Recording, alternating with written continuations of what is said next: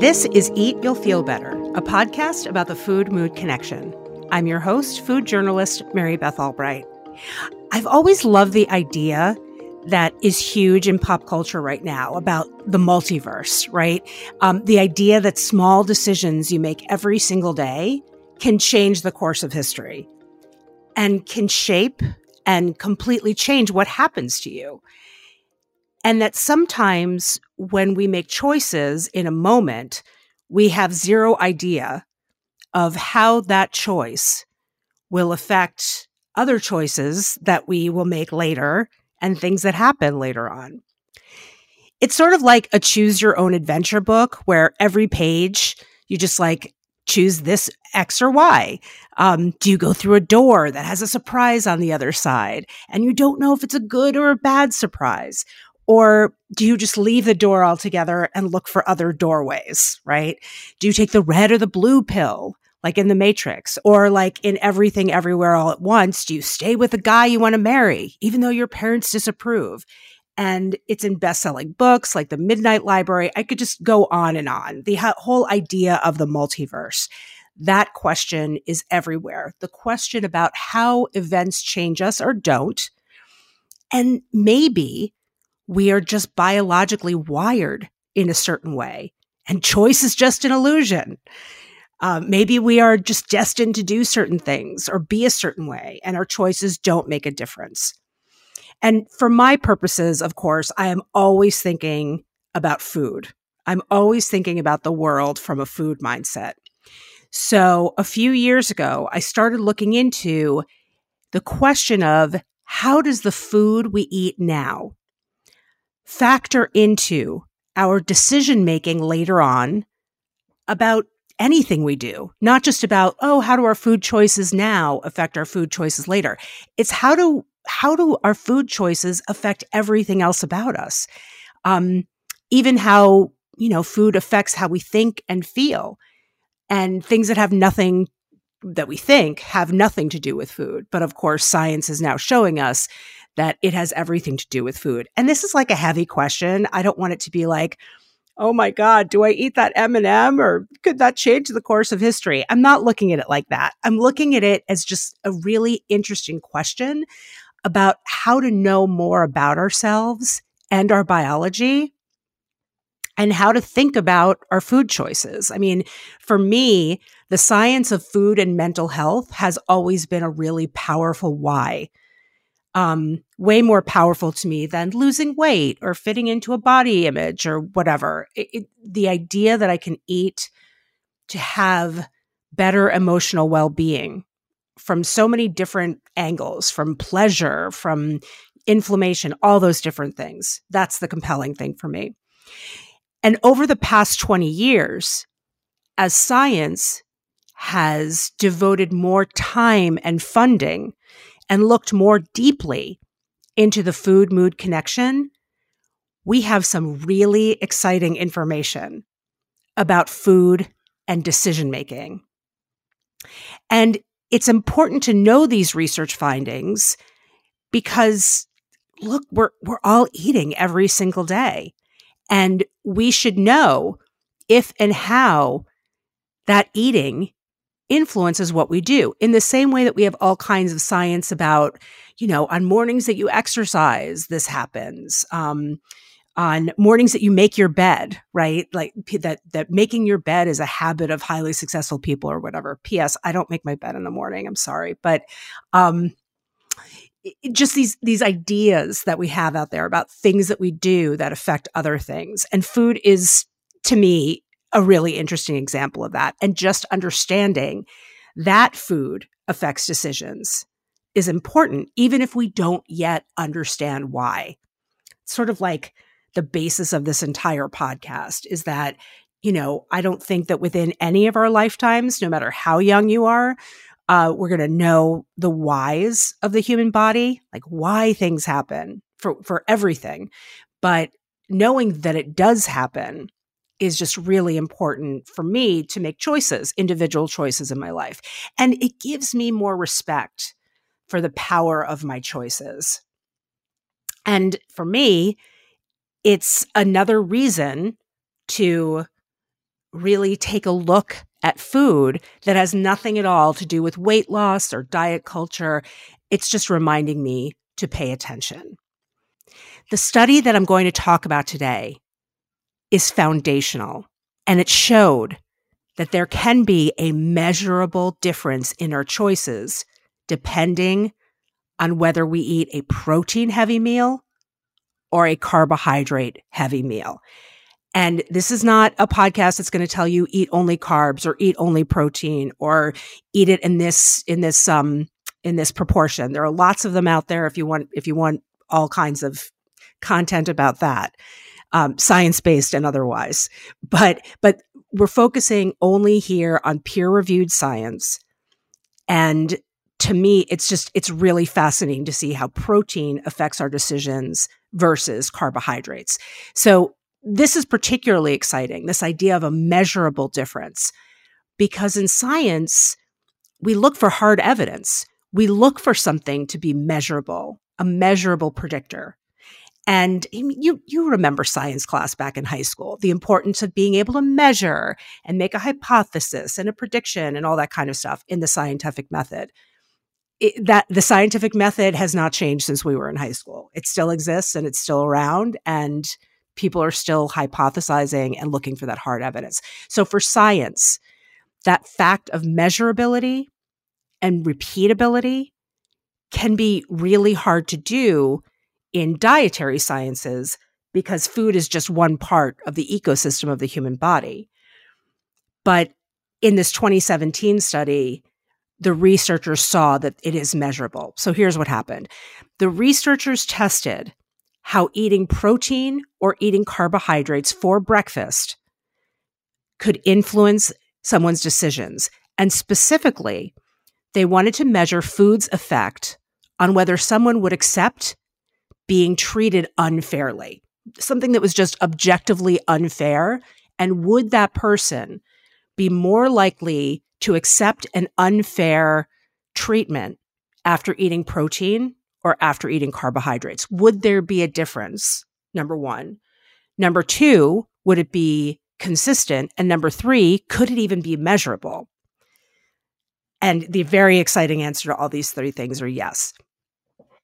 So in this study, there were 87 people, and each person was brought in twice to play a game, brought into a lab. And both times they were offered breakfast. On day one, the participants were offered a selection of food, all of which was high in protein. And the day they came back, the second day, this was a few weeks later, they were offered a selection of food that was high in carbohydrates. They could eat as much as they wanted, both times, and the researchers drew the participants' blood before and after they had breakfast, all part of the experiment. And a crucial part of the experiment, as you'll hear, for measuring prediction of how food affects decision-making. So then each individual on both visits played a game in which they got to split a bunch of cash with another unknown person in the other room. And P.S., not a bad gig if you can get it, right? Breakfast, money, great study participant work if you can find it. But the study participants didn't know it, but there was really no other person in the other room. It was just the researchers manipulating the game to see how the participant would react. But that person in the other room, they called the proposer, that imaginary person. And that imaginary person had some cash that could be split between the proposer and the study participant. But the study participant had to accept the offer. If the participant decided to reject the proposer's offer, then no one gets any cash. And it's kind of like when you need to split a piece of cake, right? Like I cut, you choose situation. It's not exactly the same, but it's a process that was created to try to encourage a result that is acceptable to everyone, right? If the proposer was like, I get all the cash and you get none, the participant would likely be like, oh no, me getting nothing stinks and you getting everything is bad and that's not something I'll accept. But how about it gets a little fuzzier when you think about how about if the proposer gets 90% of the money and the participant gets 10%, would the participant rather get that 10% of the cash, even with the knowledge that it's an unfair offer, or decide that she would rather have nothing, would rather just not allow the unfairness, the inequity, the selfishness of the other person to be rewarded by getting 90%? So it's a really interesting question. And it was in this way that the researchers studied how eating protein or carbs for breakfast would affect an individual's willingness to accept an unfair offer. Questions like, how does what we eat change our response to being treated unfairly? And how does what we eat change how we view the acceptable sharing of resources? We'll be right back.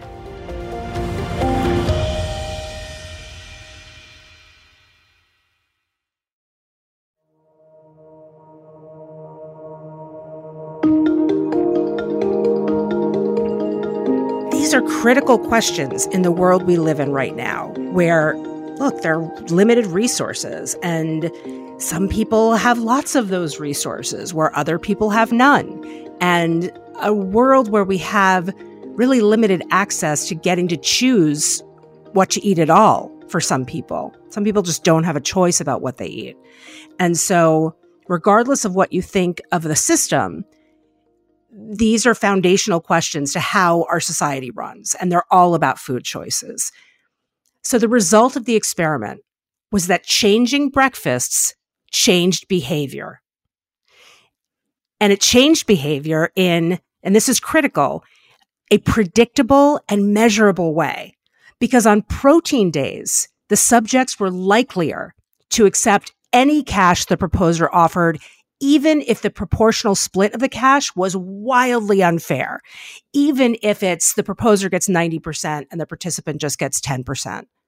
Because on those days that were protein heavy, acting in your own self-interest of getting some cash outweighed the participants' feelings of injustice. And those exact same individuals on carb-leaning day were likelier to reject the exact same unfair offer. They responded to injustice on the carb days with refusal to go along with the offer. That the injustice outweighed the benefit of getting at least some cash on carb days. So protein meant everyone got something, even if it was unfair, and carbohydrates meant the whole thing was just blown up. And the amount, this is the part that's really critical. The amount that the participants' behavior changed was exactly proportional to how much of a certain substance was in the participant's blood. And that substance it's called tyrosine. You don't need to remember that, but more protein consumption means more of that substance, tyrosine, in the blood. And tyrosine is a precursor, a requirement for the body to create dopamine. And dopamine is that feel-good transmitter, neurotransmitter in our bodies. So in other words, when you have tyrosine, when you have protein that leads to tyrosine, there's also a likelihood of dopamine. And so this foundational study showed that food consumption can predict social behavior in a measurable way, and that social behavior changes when we change what kind of food we eat. And we don't know why, we just know that it happens. That the tyrosine thing, it's measurable, but we don't know exactly why it's measurable and predictable with that. And one theory that some people have come up with is that people tended to live in groups together when humans had a more protein-heavy diet. So more protein usually meant that you were living in groups together, hunting together. So protein in some way indicates to humans that we should be acting communally, right? Again, just a theory. And carbohydrates were more prevalent during times of agriculture and private property, when we could store grain and hoard grain and be like, this is mine, nobody else can take it. So carbohydrates in some way may be signaling keeping other people away from your stuff. And that's why any kind of injustice, it was just blew the whole thing up. That's just a theory. It's, kind of impossible to know why humans evolved the way we did. But but it's an interesting theory that a lot of anthropologists have come up with. And these are, the whole thing about choice and free will, it's a big question, right? It's heavy. I'm sorry to report, I do not have an absolute answer for you. But that's why I end each episode with one small thing you can do this week to put the science into action with your own body. Because we don't know why it happens, but all of life is one big experiment, right? So trying different things out with food and seeing whether and how it changes, personally, my emotional well-being is one of my favorite things to do. But it requires noticing and it requires attention. So this week, I'm not going to tell you eat all protein or eat all carbs for breakfast and see what happens. That isn't this kind of prescriptive eating podcast, but I'll just say that if you have 2 mornings when you have different kinds of breakfasts around 11 a.m., just write on a Post-it note how you're feeling emotionally. It doesn't have to be a journal entry. Like it doesn't have to be a 20-minute, thing about how you feel today. Just the act of writing down how you feel emotionally, even just a few words, is important because, even if you throw it away immediately, it's just getting the feelings out of your brain and into the physical world on a page that makes your brain think differently about things. So this week, just notice. There are a million reasons why you may feel differently after one kind of breakfast than another, because we each inhabit a different human body, and that body is an ecosystem, and a lot's going on in and around that body, right? But because there is science showing a measurable effect of food on decision-making, just take a look and see how it works in your own life. And I always love the messages I get back from you about these experiments. So definitely keep in touch and let me know if you notice something. I certainly notice them, and I know there's science to back that up. It's not just in your head. It is in your head, but but that's not a bad thing. I'm Mary Beth Albright, and until next week, remember that choosing what to eat is always a privilege. See you next week.